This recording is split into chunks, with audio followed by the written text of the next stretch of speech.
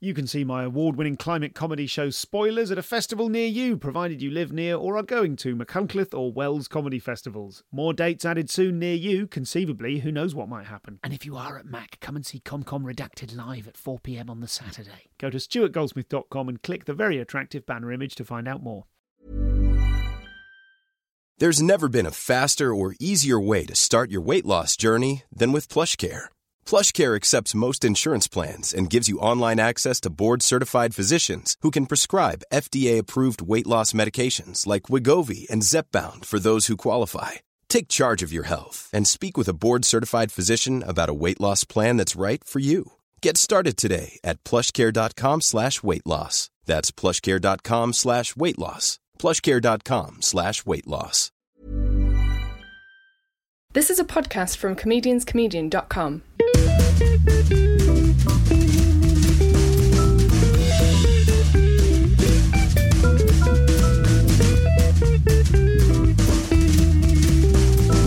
This is the Comedian's Comedian podcast. Hello and welcome to the show. I'm Stuart Goldsmith. I'm here at the Edinburgh Festival, and this is going to be slightly on the fly because obviously it's a pretty busy festival. I'm not planning to put out every show as and when, as you'll be aware. They've been going on for about a week now. We've had some incredible interviews, but this you'll just have to forgive me if these are slightly less organised than the ones that I'm able to calmly release after the festival is concluded.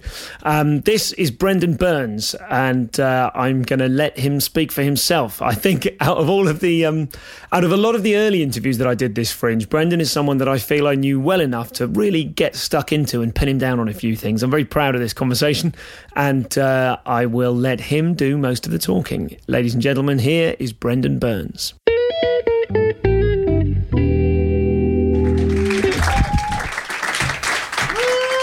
Thanks, man. Hey, man. Thank you very much for coming, Brendon. Yeah, you want a quarter-filled room, you put my name on the ticket. Oh, yeah. Let's start with... and I'll tell you what, let's start by I'm sure that the listenership of the podcast that's going to go out of this show will be very familiar with your work. There is a chance, however small, that some of these people will have wandered in here to avoid the inclement weather. So for the benefit of them, could you describe what your comedy is like? Who are you for people that don't know you? Oh, God, does anyone ever answer that seriously? It's the first time I've asked it. I thought you'd be a perfect guinea pig. I remember actually... I just think because there's humans in the room that sometimes are like, oh, a ticket to something. Yeah. It might be worth just before we get into this stuff. I don't know. I guess I've always been a fan of I'm reminded of a story years ago. There was a black American comedian called Patrice O'Neill, and he was on the road, and he told me secondhand this story, where this was when I was younger, and I was very, very quick to define what I was doing. Yeah. And some guy said to him, so what kind of comedy do you do? And Patrice went, man, what motherfucker answers that fucking question? Do you ever ask a fucking comedian that question? What asshole answers that question? And the guy said, well, Brendon Burns did, and he talked for an hour. Well, I thought you'd be the ideal person to try that question out on, just as a sort of an introductory thing, because your shows, certainly your Edinburgh shows, are the ones that I've seen, are very much focused on you. You seem to fairly relentlessly mine your personal experience for your comedy. You're not doing sort of gentle observations about... Oh, I would argue that all stand-up does that. I'm just way more honest about it. Okay, well, let's talk about that. Why is that? You look at every single themed show or every single stand-up show in this, it's the most self-absorbed art form there is. Mm-hmm. It just is, right? But the reason why we get away with it is there's a payoff for you because there's a laugh. You know, that's why you come. But otherwise it would just be, you'd effectively just be paying good money to watch a man blow himself for an hour.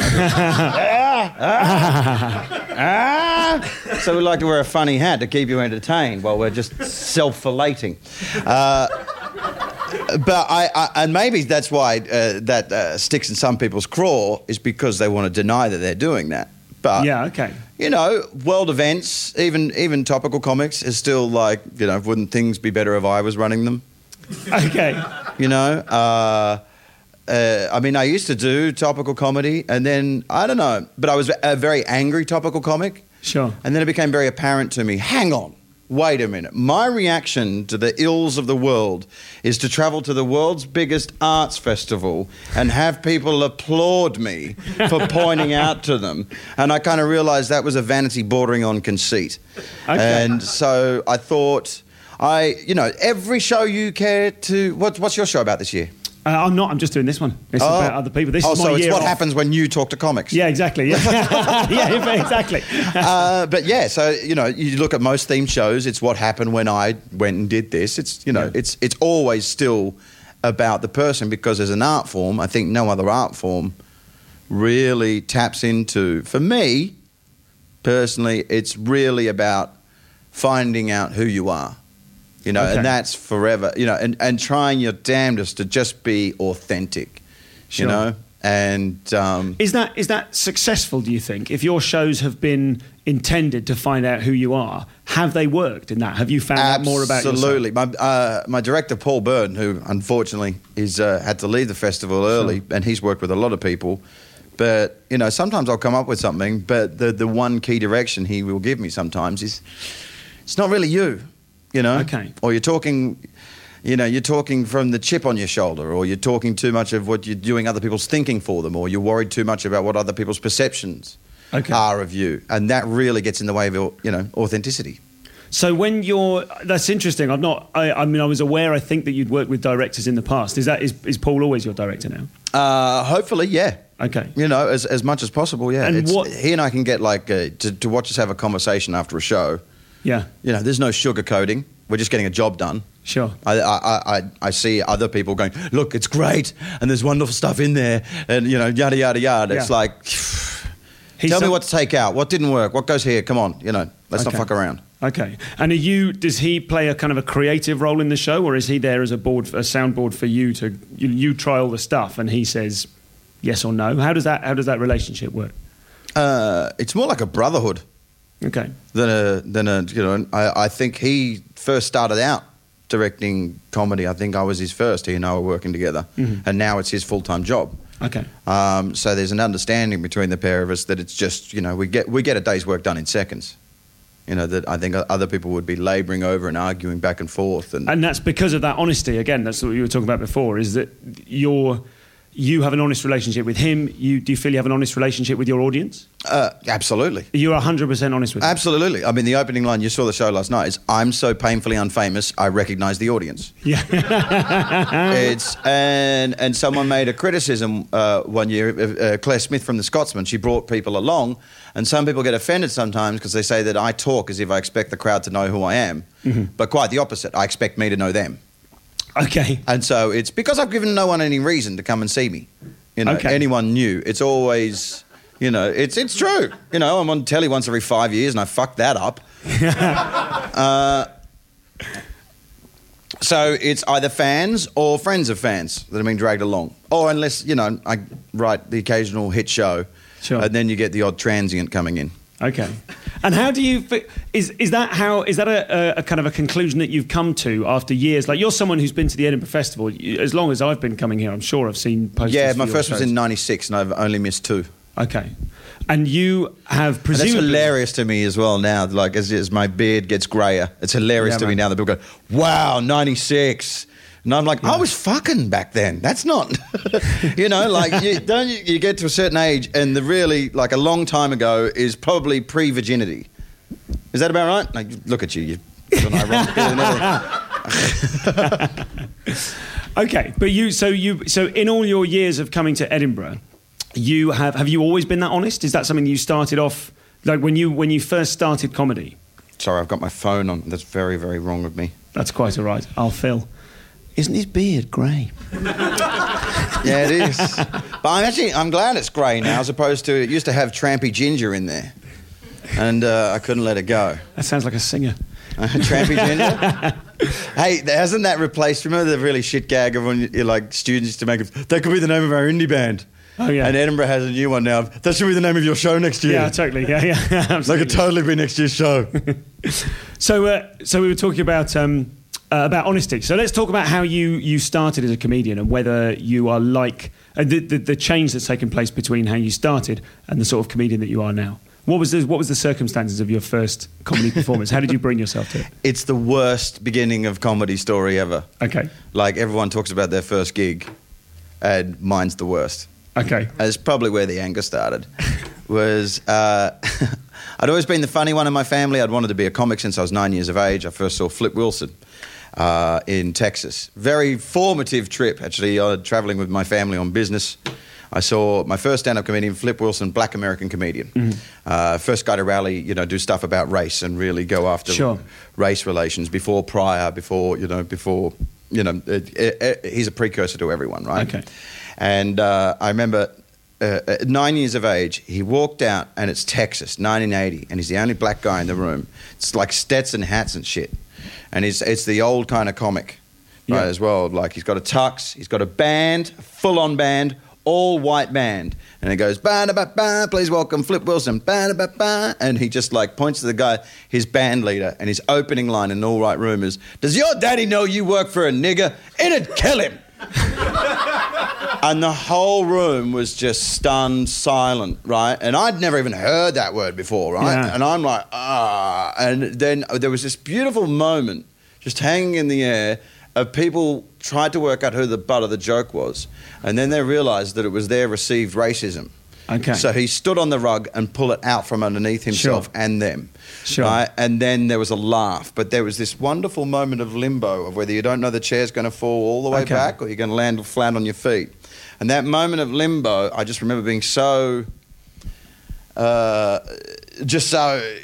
mystified by it, so enamoured by it, so just that hang time. Sure. I just remember as a 9-year-old kid, I was like, I want to do that. I want to do that.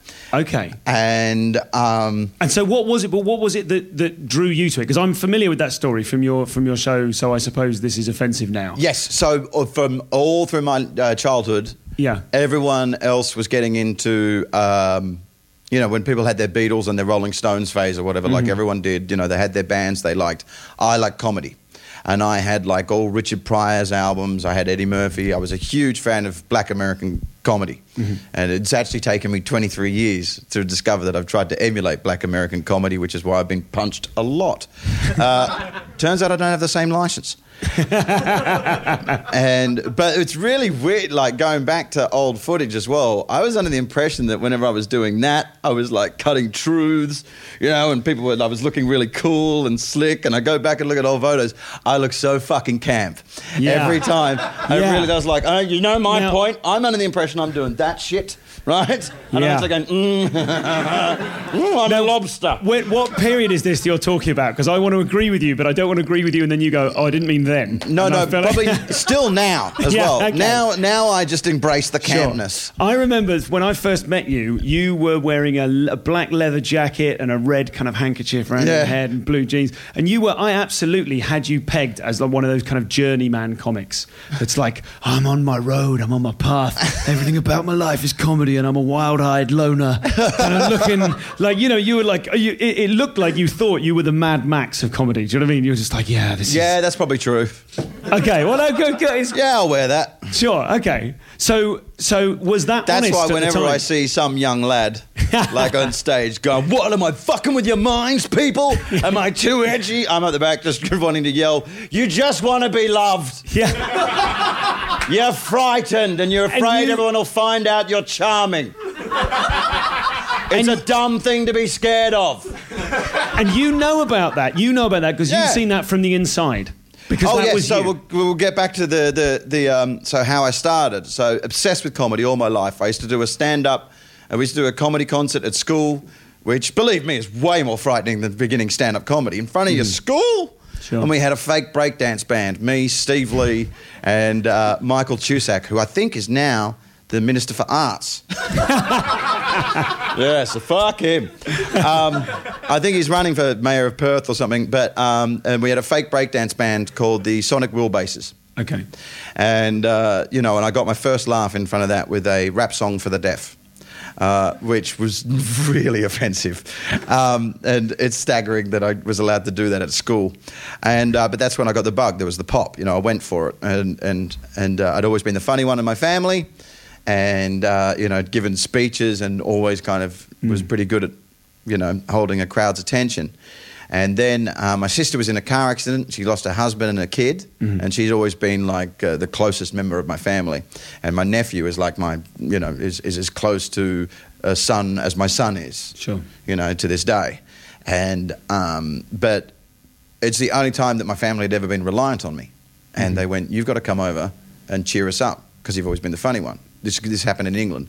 So I came over, worst day of my life. So I walked in, saw my sister in traction, saw the dead baby, saw my nephew who was 4, and his first thing he says to me is, "Uncle Brendon, my dad's dead," right? And I'm like, "Oh, I've got to step up, I've got to, be more involved in this guy's life." And while all this is going on, because bearing in mind I come from Perth, Western Australia, there's no opportunity to do open spots. While all this is going on, I went, "I'll book myself an open mic," because I'm fucking mental. Because there's a huge difference. I'm going into shtick. I've done this on stage before, so excuse me if it's too practiced. That's okay, that's all right. But it's because there's a huge difference between being a funny guy and a stand-up comic. Yeah. Because I've seen plenty of funny guys. This is an obsession. This is a social disorder. Okay. It's a social disorder. Sure, Being able to talk in front of a room full of people about your most humiliating things is a complete and utter social disorder. It's love from strangers.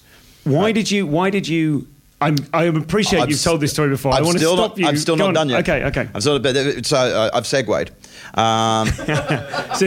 like all the best segues, you have to point it out. Yeah. And I've seen funny people start out in stand-up comedy, and the first time they get booed off, they just go, "I can't go through this again," and they walk out of the room, never to be seen again. A stand-up comic will get booed off and try and get back up that same night wearing a different hat. Sure. Okay. Declaring, "Wasn't that last guy shit?" Right? Which was my opening line for the first 5 years. And so while all this was going on, right, I booked myself an open mic night. And you have to bear in mind, this was 1990, right, in England. And PC, we'd just come off the back of PC, which was alternative comedy, which started out as well-meaning, but really turned into basically a middle-class white art form, entertaining middle-class white people who all determine where the boundaries of taboo lie. Okay. Kind of bigoted. Okay. But very covert bigotry, very sneaky, not really aware of itself. And in those days, if you got up with this accent and my demeanour, whole room would shut down. Bearing my demeanour in mind. You mean because they were middle-class white people and you weren't? Just like, "Oh, good Lord, a convict's daring to talk to us," right? Really? Yeah. In the 90s? You fucking bet.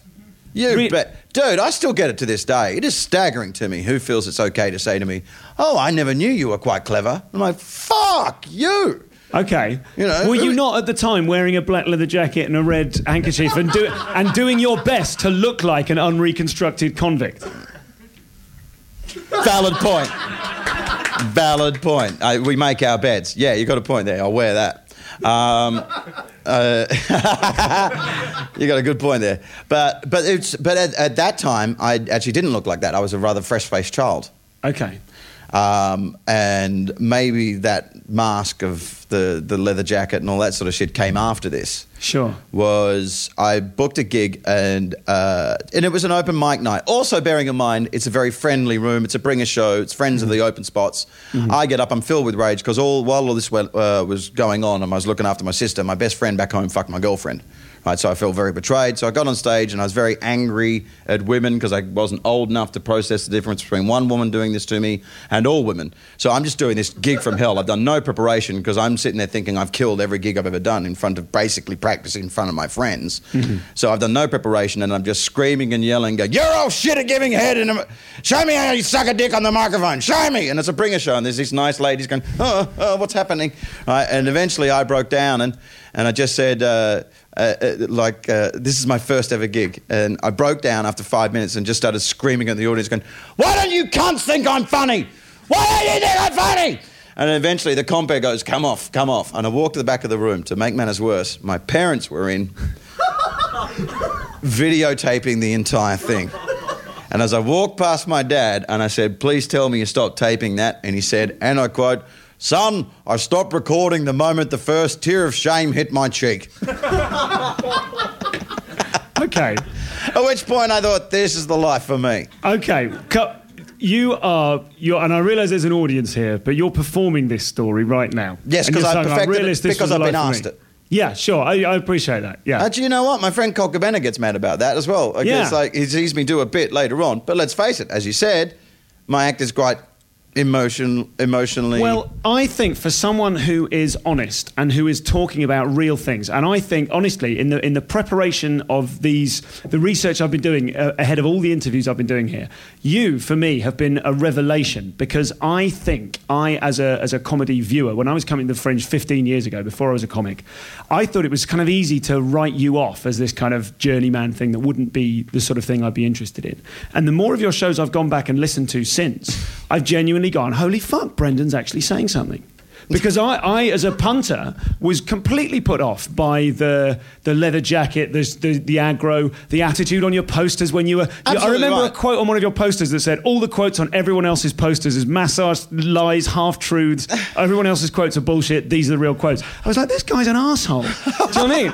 And but so that was put me off seeing your Fringe. stuff. Well, yeah, okay, but and to be fair, you were sort of dressed as Conan on a throne, but do you see what I mean?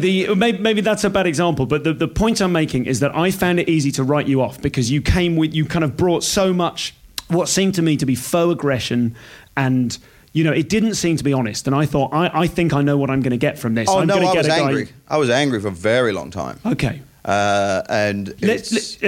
And that's why I was being honest before when I said I'm going into shtick now, because I've been asked this and I've practiced the story. Sure. Which, so I gave you the heads up. Yeah, that's okay. Try to tell the story without telling the chip on the shoulder that Paul practiced. and I always try and work against is I hate condescension. Okay. But at the same time, I'm a very contrary individual, so sometimes I try and create a situation that basically pricks... I see a bigotry in this country that I don't think it's aware of. Okay. I think it's thousands of years old, and thousands of years old, and it's usually exposed when people least think they're doing it. Okay. And it's born on elitism, it's born on classism, it's born on accent. That's why people, when they go to university, they change the way they speak if they want to be taken seriously. Yeah. And I fucking hate it. Okay. I hate it. Because I've lived... You hate it because you've personally experienced it, because you felt when you were going on stage as a young comic in this country, is that what you're saying? That you felt there was an elitist audience that sneered at you, didn't rate you, weren't prepared to listen to you? Also... Is that what you're saying? I never judge a book by its cover. Okay. Ever. And I mean, I refuse to condescend to anyone, no matter what their disability, their creed, their religious background, whatever. Particularly if everyone comes into clown school, as far as I'm concerned, they're way more my brothers than anyone else. Sure. The fact of the matter is, I know somewhere something happened that broke their heart and they need love from strangers. Sure. And not only that, they got booed off and they didn't quit. Mm-hmm. At some point, so everyone's been booed off. Absolutely. Every comic has been booed off and didn't quit. Mm-hmm. There are people that get booed off and go into criticism. Sure. And sometimes there are critics that are very, very patronizing. And it's like, you know what? You lower down the evolutionary rung. Sure. Because you tried, you failed, and you gave up. Absolutely. I understand that. And I've got a massive chip on my shoulder. You can hear it talking now. And it gets in the way of my comedy. Okay. So, I mean, it seems to me that what you're talking about in terms of other comedians and, not condescending to people, that's what you're talking about there is community. It's a sense that we're a gang. You and I and anyone else in this room who's been a stand-up. And sometimes I've experienced it. I've lived in England a long time. I've experienced it from other comics. Okay. And it's... And when you say it, you mean condescension? Condescension, and also kind of a pseudo left-wing pretension. Okay. There is actually a wafer-thin veil over a very, very covert prejudice. Sure. And you know what? You're angry with this prejudice because I'll talk to women, I'll talk to black comics, I'll talk to disabled comics about it, and we all see it. And the funny thing is, the Australian thing doesn't count, because this is a select group of people that get to determine who the ethnic minorities are. Okay. And you mean comedians? I'm an ethnic minority, and no one considers it. Okay. I'm an Australian living in England. I'm an immigrant. I'm therefore from a different culture. I'm an ethnic minority, but no one knows. Okay. Who are you talking about, that small group of people? Do you mean comedians? Who are the small group of people who decide I think that? there's a Do you new mean subset of audiences or comics that are turning into, that have received so much acclaim from critics that they've turned into them. Okay. And I've seen it happen over Is the course this, you of were years. talking about Stuart Lee and the material that you were... No, I make fun of Stu. Yeah, sure. I love Stu. Yeah. Here's the thing as well. I love Stu. I hate his audience. Okay. It was very funny. Your stuff on that last night is very, very good. Hate his audience of this whole idea of the backslapping for comprehending jokes. Yeah. You know, I think I even forgot the joke last night. It's an involuntary response. The reason that you laugh is because you're surprised. It's an involuntary response. If you want to go, I'm so clever, I understood that. It's a stupid joke. It doesn't make sense. But it's an involuntary response. If that's the case, how come when someone sneezes, instead of bless you, we don't go, you're a fucking genius? It's a dumb joke. But and the thing is, guys like Stu and Rich Herring, I don't actually count in this. Mm-hmm. I don't actually count in this because when I was coming up, and they had every reason. They were 20-something comics who were famous. They had a TV show, and they were great to other 20-something comics. Mm. I will never forget that, how cool they were, how supportive they were when, they saw something in me and my peers coming up as well. And they were like, it's really great, and they would talk to you for ages when you were, like, opening for them or whatever. So, and I'm not asking you necessarily what to name I don't any like names, but... is a subset. You know what? There's already an us and a them. I've written an article about it, actually, this week. There already is an us and a them. Okay. We don't need another subset. Okay. There's already plenty of criticism going. Sure. And the bottom line is, be honest. You want to kill yourself alternative or whatever, be honest. Who would you rather share a car with, John Bishop or Brian fucking Logan? Yeah. Sure. Just for the benefit of the listener there, John Bishop is all you'll know is a comedian, and Brian Logan is the critic for The Guardian. Whose even positive reviews managed to be condescending. Sure. He certainly, he doesn't seem to like comedy very much in many of the reviews of his. No, I don't think he likes stand-up, and he makes his living off the back of it. Sure. And you know what? Everyone's afraid to say it, but fuck it. So this is Brendon. I imagine most of you will be familiar with him. There will be people in remote corners of the world who aren't familiar with his work, and it's certainly worth tracking some of it down, as I've either already said or I'm about to say on the show.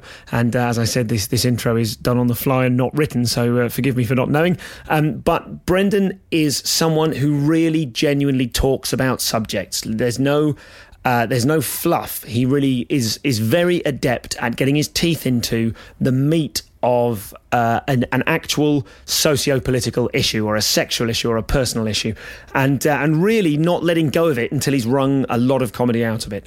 So I hope you find this conversation as stimulating as I did, and I hope you enjoy it. So listen, guys, I've been plugging the live shows to you for ages. I'm aware that some of you are coming to see them, which I really appreciate. And let's be honest, I'm doing a live show of something that you can download for free later, and I know a lot of people prefer to listen to podcasts, in the bath or whilst driving or what the hell.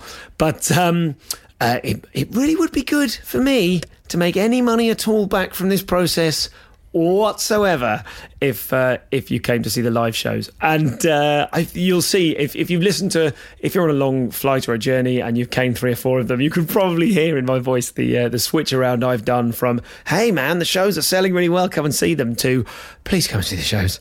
I don't know quite what the issue is. I suspect that there's an awful lot of podcast conversational stuff happening, but I think we're genuinely, and when I say we, I mean me, I think I'm genuinely producing something unique here. So I would be very pleased to see more people through the door here at the Edinburgh Festival. So if you are listening to this one in August and you are arriving at the festival later, do come along and see it. If you've got a Gilded Balloon pass, make use of it, because I'd rather have a body in the room than not, even if you're getting in free. And also, just kind of, if you wouldn't mind tweeting about it, if you wouldn't mind right now when you're listening to this, if you could tweet something nice about the podcast, mention it's on at 5:15 p.m. in the Gilded Balloon and put the hashtag EdFringe on it, that would certainly help me out. If we could have a bit of a flood of people that do that as soon as you finish this episode, I would really appreciate that. I was going to get all street performery on you and go, hey, I've given you a thing for free and you can decide. I'm not going to try and neurolinguistically program you here. But I'd certainly appreciate your help, because this is one of the few times of the year when I try to make some money out of the podcast as opposed to spending money and time. I sound a bit like Herring now. I hope you enjoyed that one. I've had a lot of very positive feedback about the Richard Herring podcast. I was very proud of that one. And of the shows we've had so far, we've had some genuinely revelatory shows. You guys are going to go absolutely mental for the interview I did with Tony Law just yesterday. The Greg Proops episode was superb. We really got into a lot of depth and detail, some of it about my my personal life, in the conversation with David Baddiel, who's turned the tables on me. Phil Nichol, Norman Lovett, Hal Cruttenden, they're all good episodes. I'm sure you're going to enjoy them as and when they come out, and I'll put them out as soon as I can. In the meantime, have a wonderful festival if you're up here. Have a wonderful August. If you're not, I shall return you now to Mr. Brendon Byrne. Life is full of what-ifs. Some awesome, like what if AI could fold your laundry? And some, well, less awesome, like what if you have unexpected medical costs? United Healthcare can help get you covered with Health Protector Guard fixed indemnity insurance plans. They supplement your primary plan to help you manage out-of-pocket costs. No deductibles, no enrollment periods, and especially no more what-ifs. Visit uh1.com to find the Health Protector Guard plan for you. When you're ready to pop the question, the last thing you want to do is second-guess the ring. At BlueNile.com, you can design a one-of-a-kind ring with the ease and convenience of shopping online. Choose your diamond and setting. When you find the one, you'll get it delivered right to your door. Go to BlueNile.com and use promo code LISTEN to get $50 off your purchase of $500 or more. That's code LISTEN at BlueNile.com for $50 off your purchase. BlueNile.com, code LISTEN.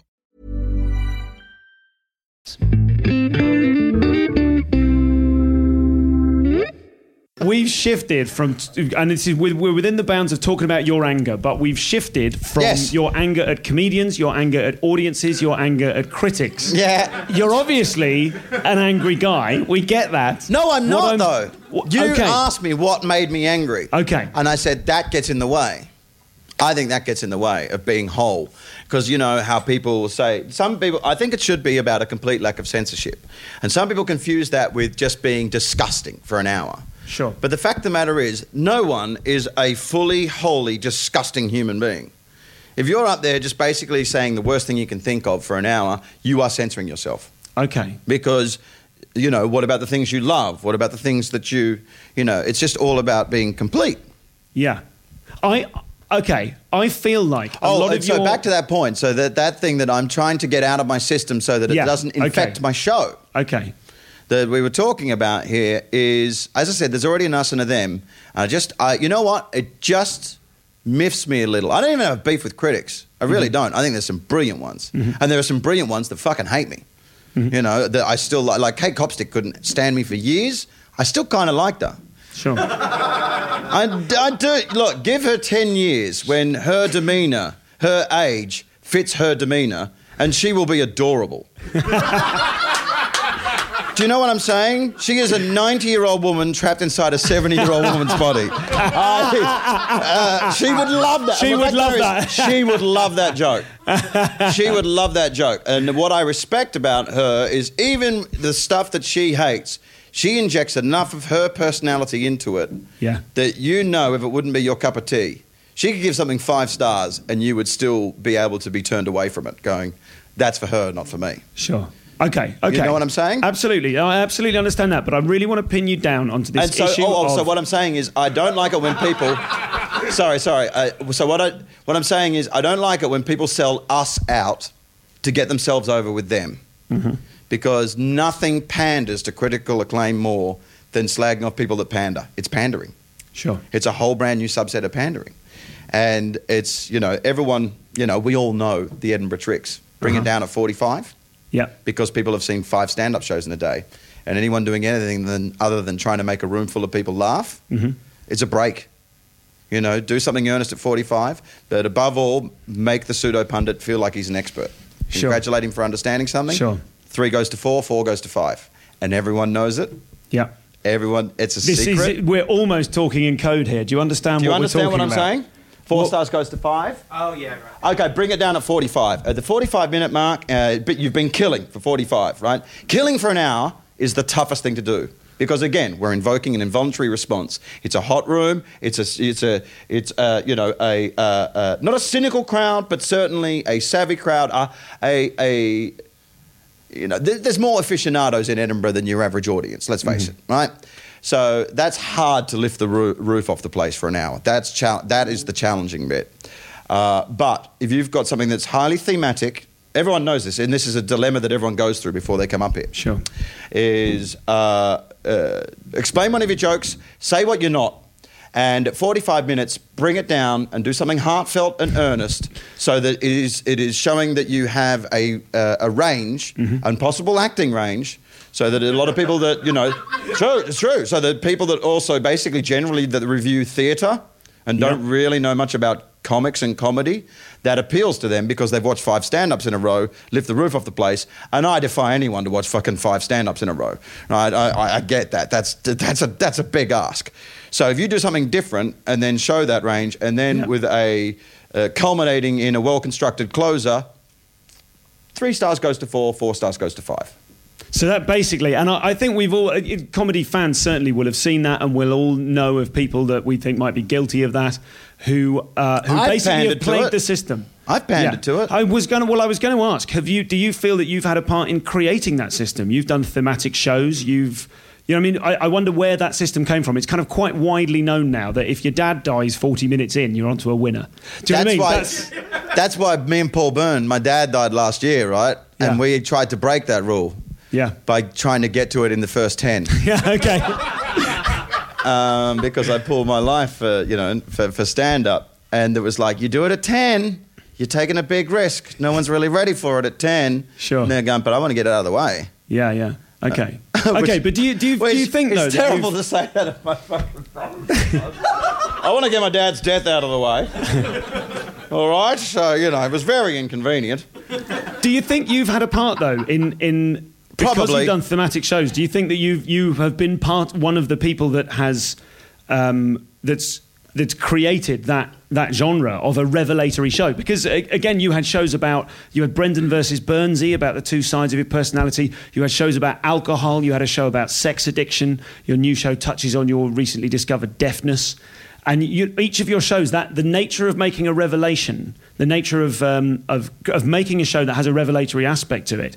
Do you feel that you're kind of hoping for stuff to happen, or? Oh, that was certainly part of the addiction. Okay. When years ago, by the time of your 3rd addiction show, I kind of went, really? It wasn't about addiction. The third one. I mean, the first one was about the breakup. I wrote a trilogy.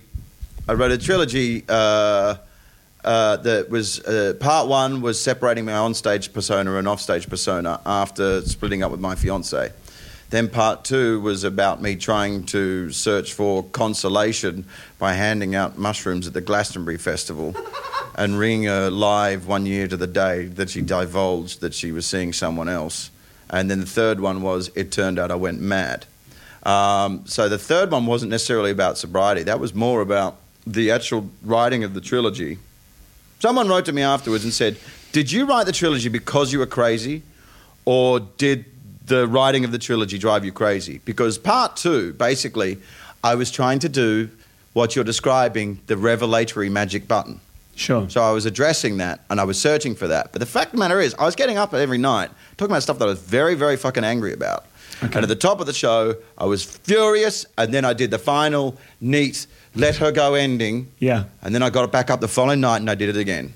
Okay. And, it's a rehab cliche, isn't it? The definition of insanity is doing the same thing over and over and expecting different results. Do you think you can still be honest, though, when to a certain extent, you're pulling strings and pushing buttons and you're creating the reality of the show? You're talking about honest, and I'm not just talking about, I don't just mean this about your own work, but the way stand-ups have revelatory or painful experiences and have to relive it every night. When something really bad is happening, there is an obsession of sometimes going, I've got to get something out of this.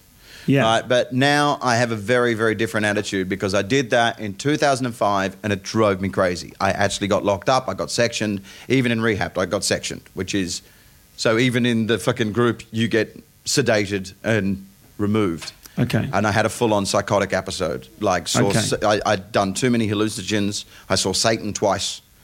Once looking in the mirror, not a pleasant exercise. That's how the beard went grey. Went grey overnight.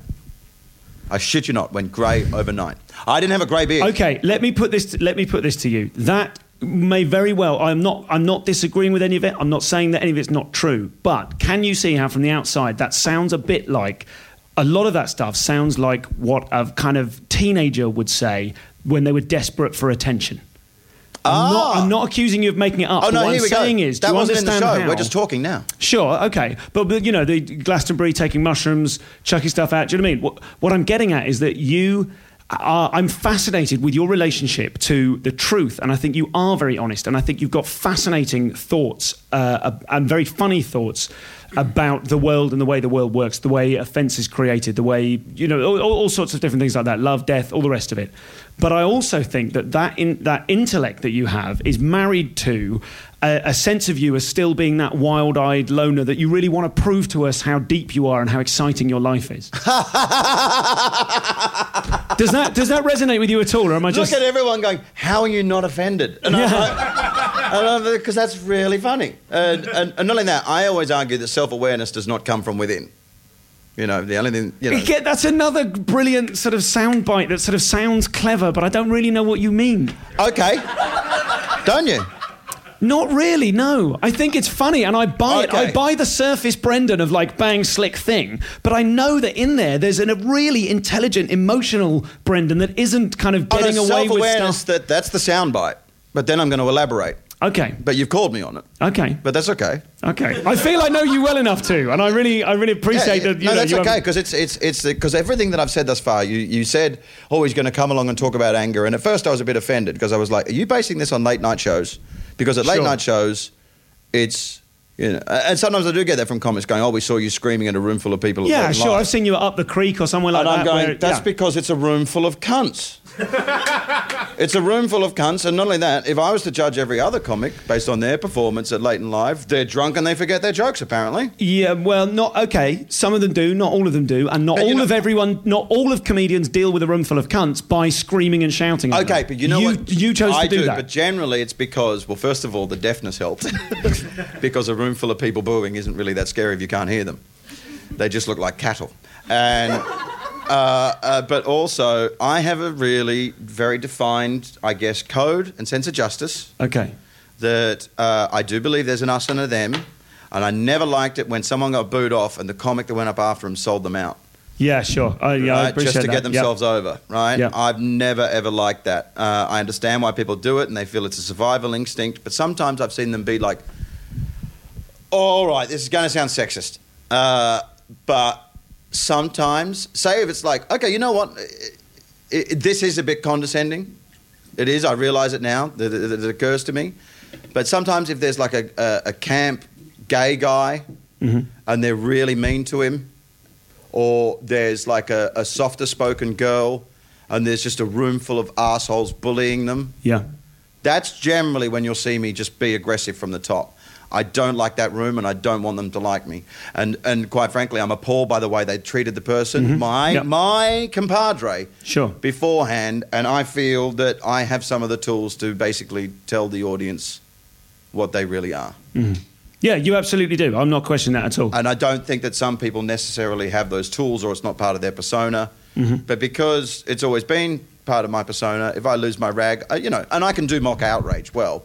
Sure. And sometimes when I get really... But I'm talking about the real outrage. I'm talking about the real anger that's inside you and how you... I think that gets in the way of comedy now. Like I said, this... Sure, no, and I certainly... Everything I said was painfully unfunny.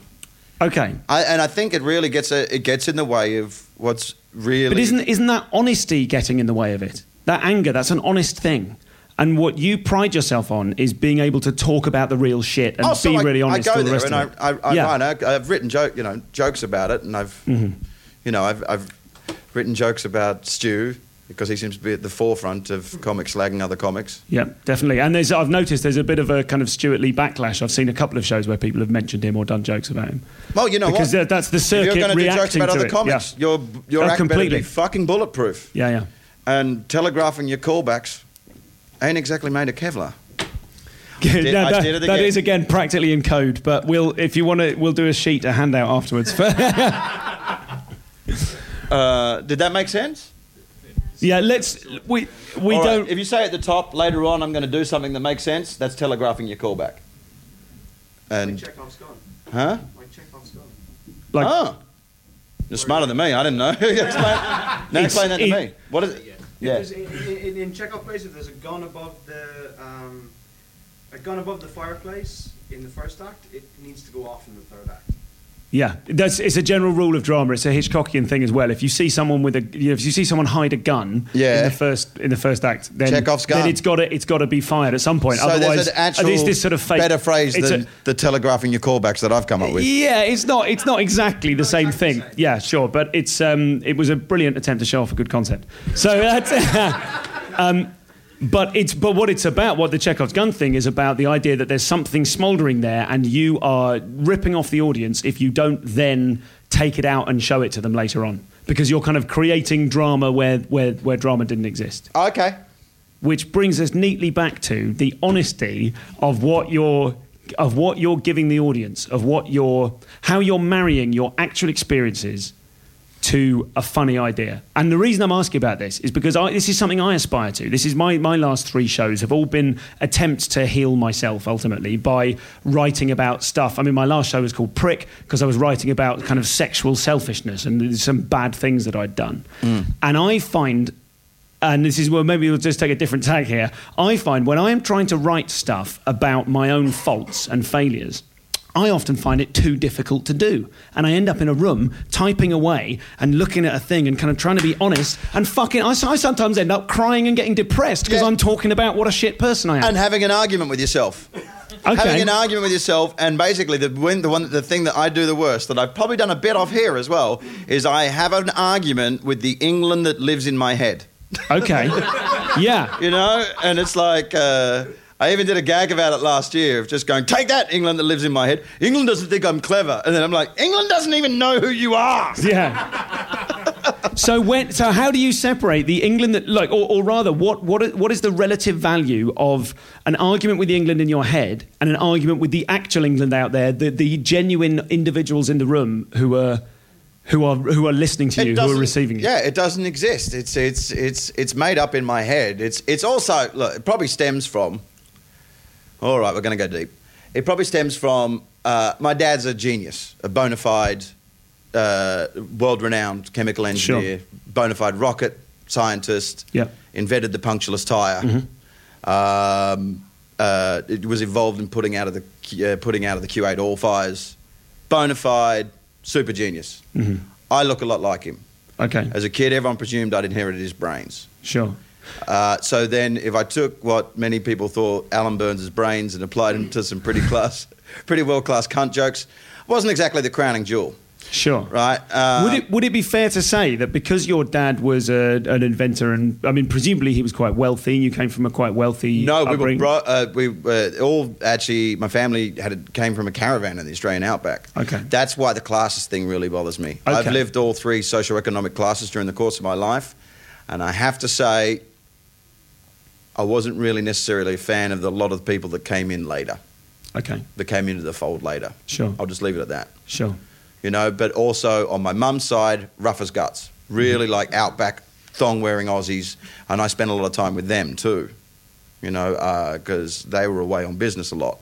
So I had both upbringings in tandem going on a lot. And I saw quite a degree of inauthenticity in the upper classes. Okay.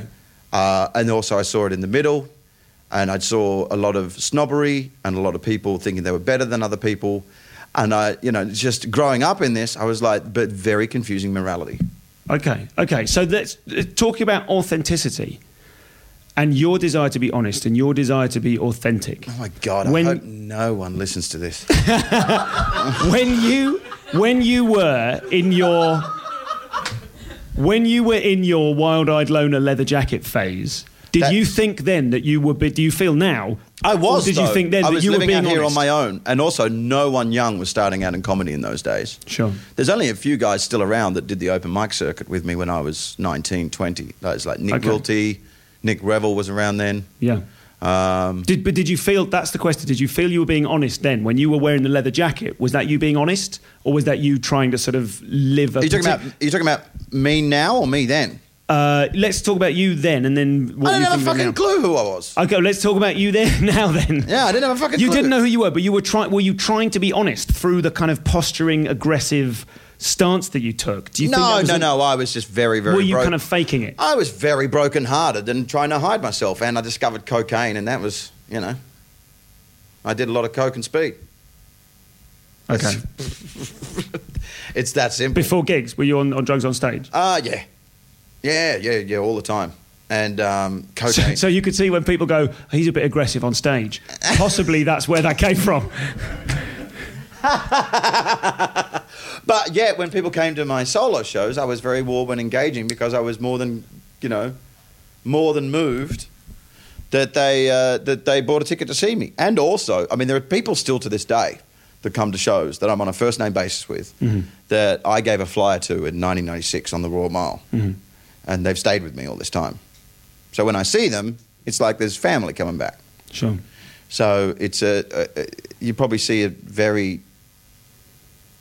far more gracious version. Well, I think you are a lot softer now in your performance. I was talking to someone in the queue last night before your show, a Scottish guy, and he was saying about how he said he thought you'd calmed down a lot. There was a big stag group behind us that in the end didn't get let in. They closed the door just before the stag group got in. And they were singing and all the rest of it. Oh, thank God. Yeah. Well, I think it was the stand going, we're full now, and just letting you get on with it. Oh, you know what? That's good to know because I was like, hey, hang on, it said sold out and there was empty seats. Yeah, well, I'm now going to go and suck them off. Right. Yeah. Well, you should. Yeah. Good call. So I was chatting to the guy in front of me, and we were like rolling our eyes at this group singing behind us, and I said something But to be honest, along the lines of, at least if they come in, at least we know Brendon's got the gears to deal with it. Unquestionably, you do. But what the guy said was, but he's he's a lot sort of softer now. He's been coming to see you for years. He read your book, all the rest of it. He said he's a lot softer now, and I wonder whether I kind of agree with that. I think It's been 8 years. Yeah. It's been 8 years of that.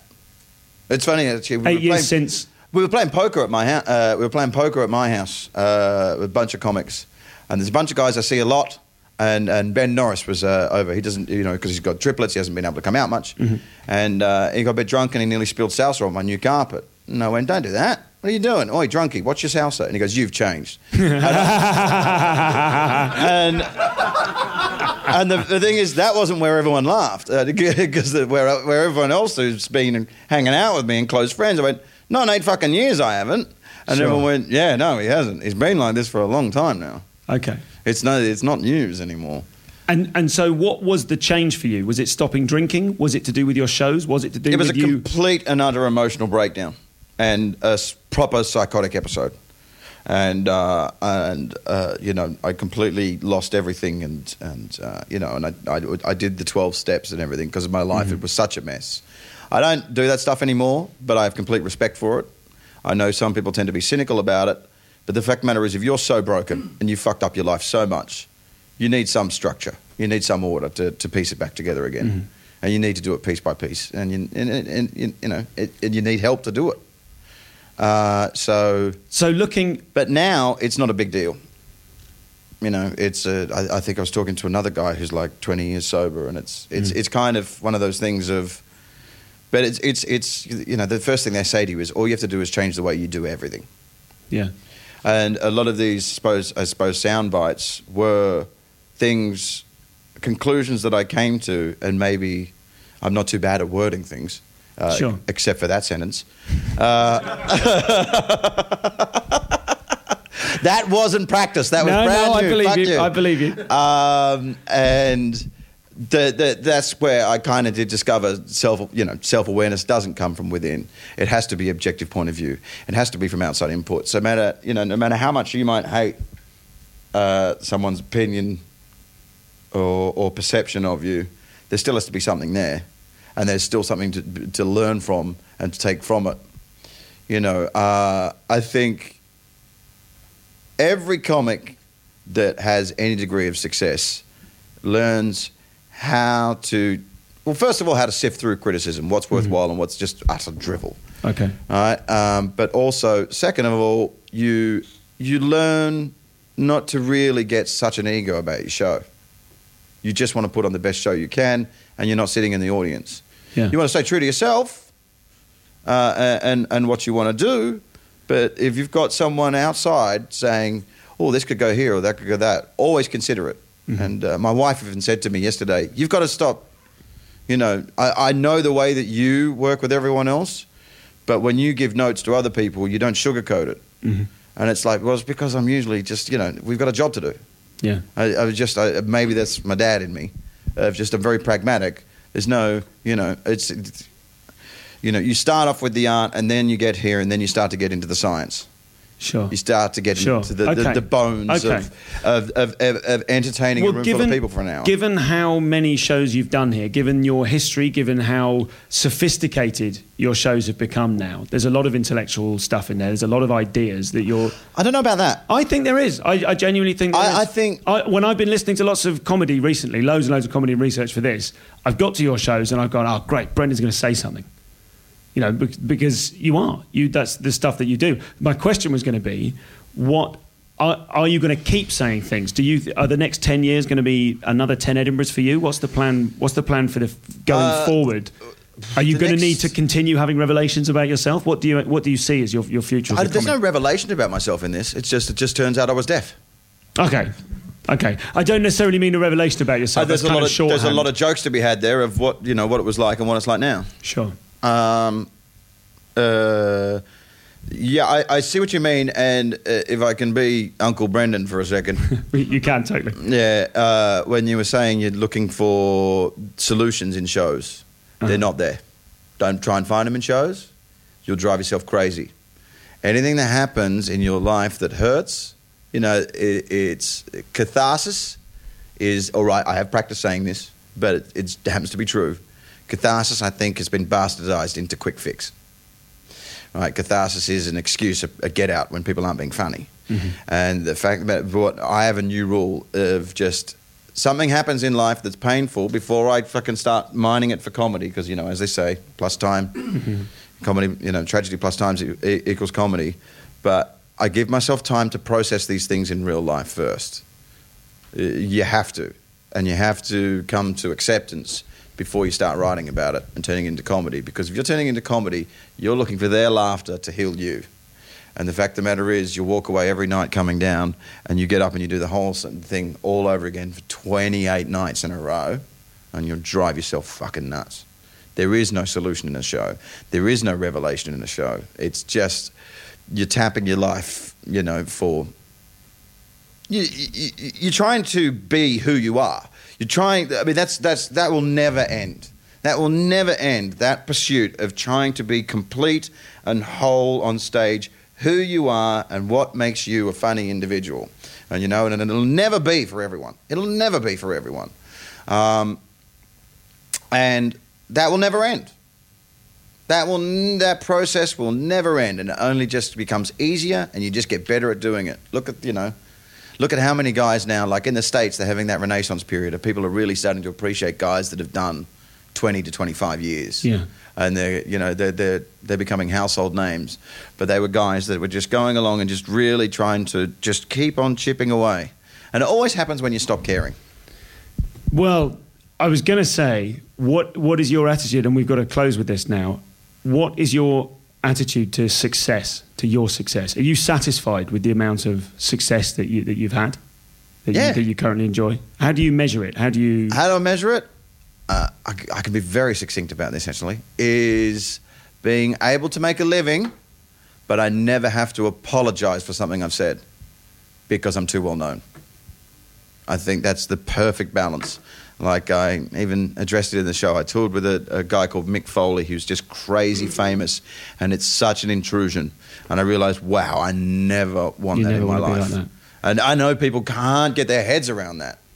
But I look at, like, people, we both know famous people. It's a fucking hassle. It's a real hassle. But I make it, as they say, 10,000 true fans, and you can make a living for life. You can make a living for life. That's all you need. And there are so many people that are doing that now. And I mean a great living. Sure. I mean, holidays, second home, pay off your mortgage, job done, live your life out. The next thing is Barry and I are working on a screenplay based on the book. Then if I shoot the film, that will probably be my final life's goal done. Great. And then I'll be fucking miserable. That's all we've got time for, ladies and gentlemen. We're slightly overrunning, so we've got to get done. No, it's my fault entirely. Would you please give it up for Mr. Brendon Burns? God, he was pressing, Thanks, wasn't man. he? He was very pressing.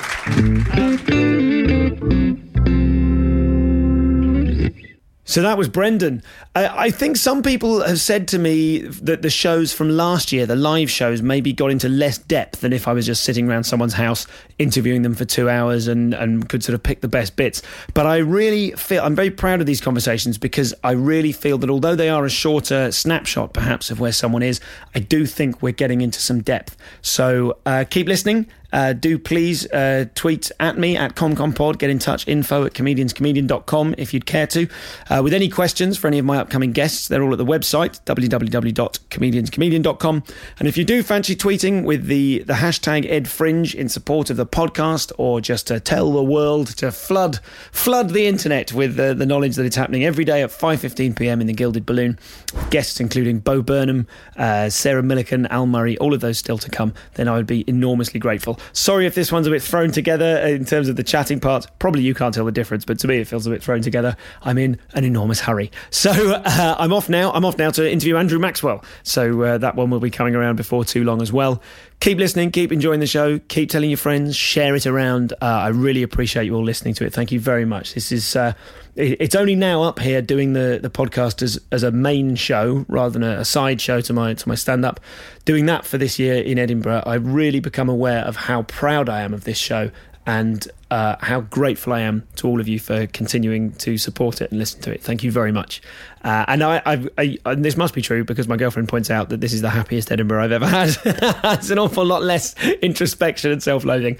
Good luck to everyone who's doing shows up here. I've seen some absolutely brilliant ones. I'll go into those more detail next time I speak to you. Thanks a lot.